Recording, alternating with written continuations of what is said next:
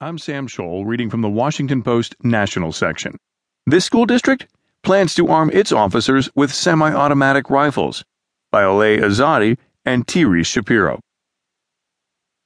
In the wake of numerous massacres on school grounds, many educational institutions, particularly colleges, have armed officers with high-powered weapons to defend against active campus shooters. And now at least one public school district is following suit. The Douglas County School District in Colorado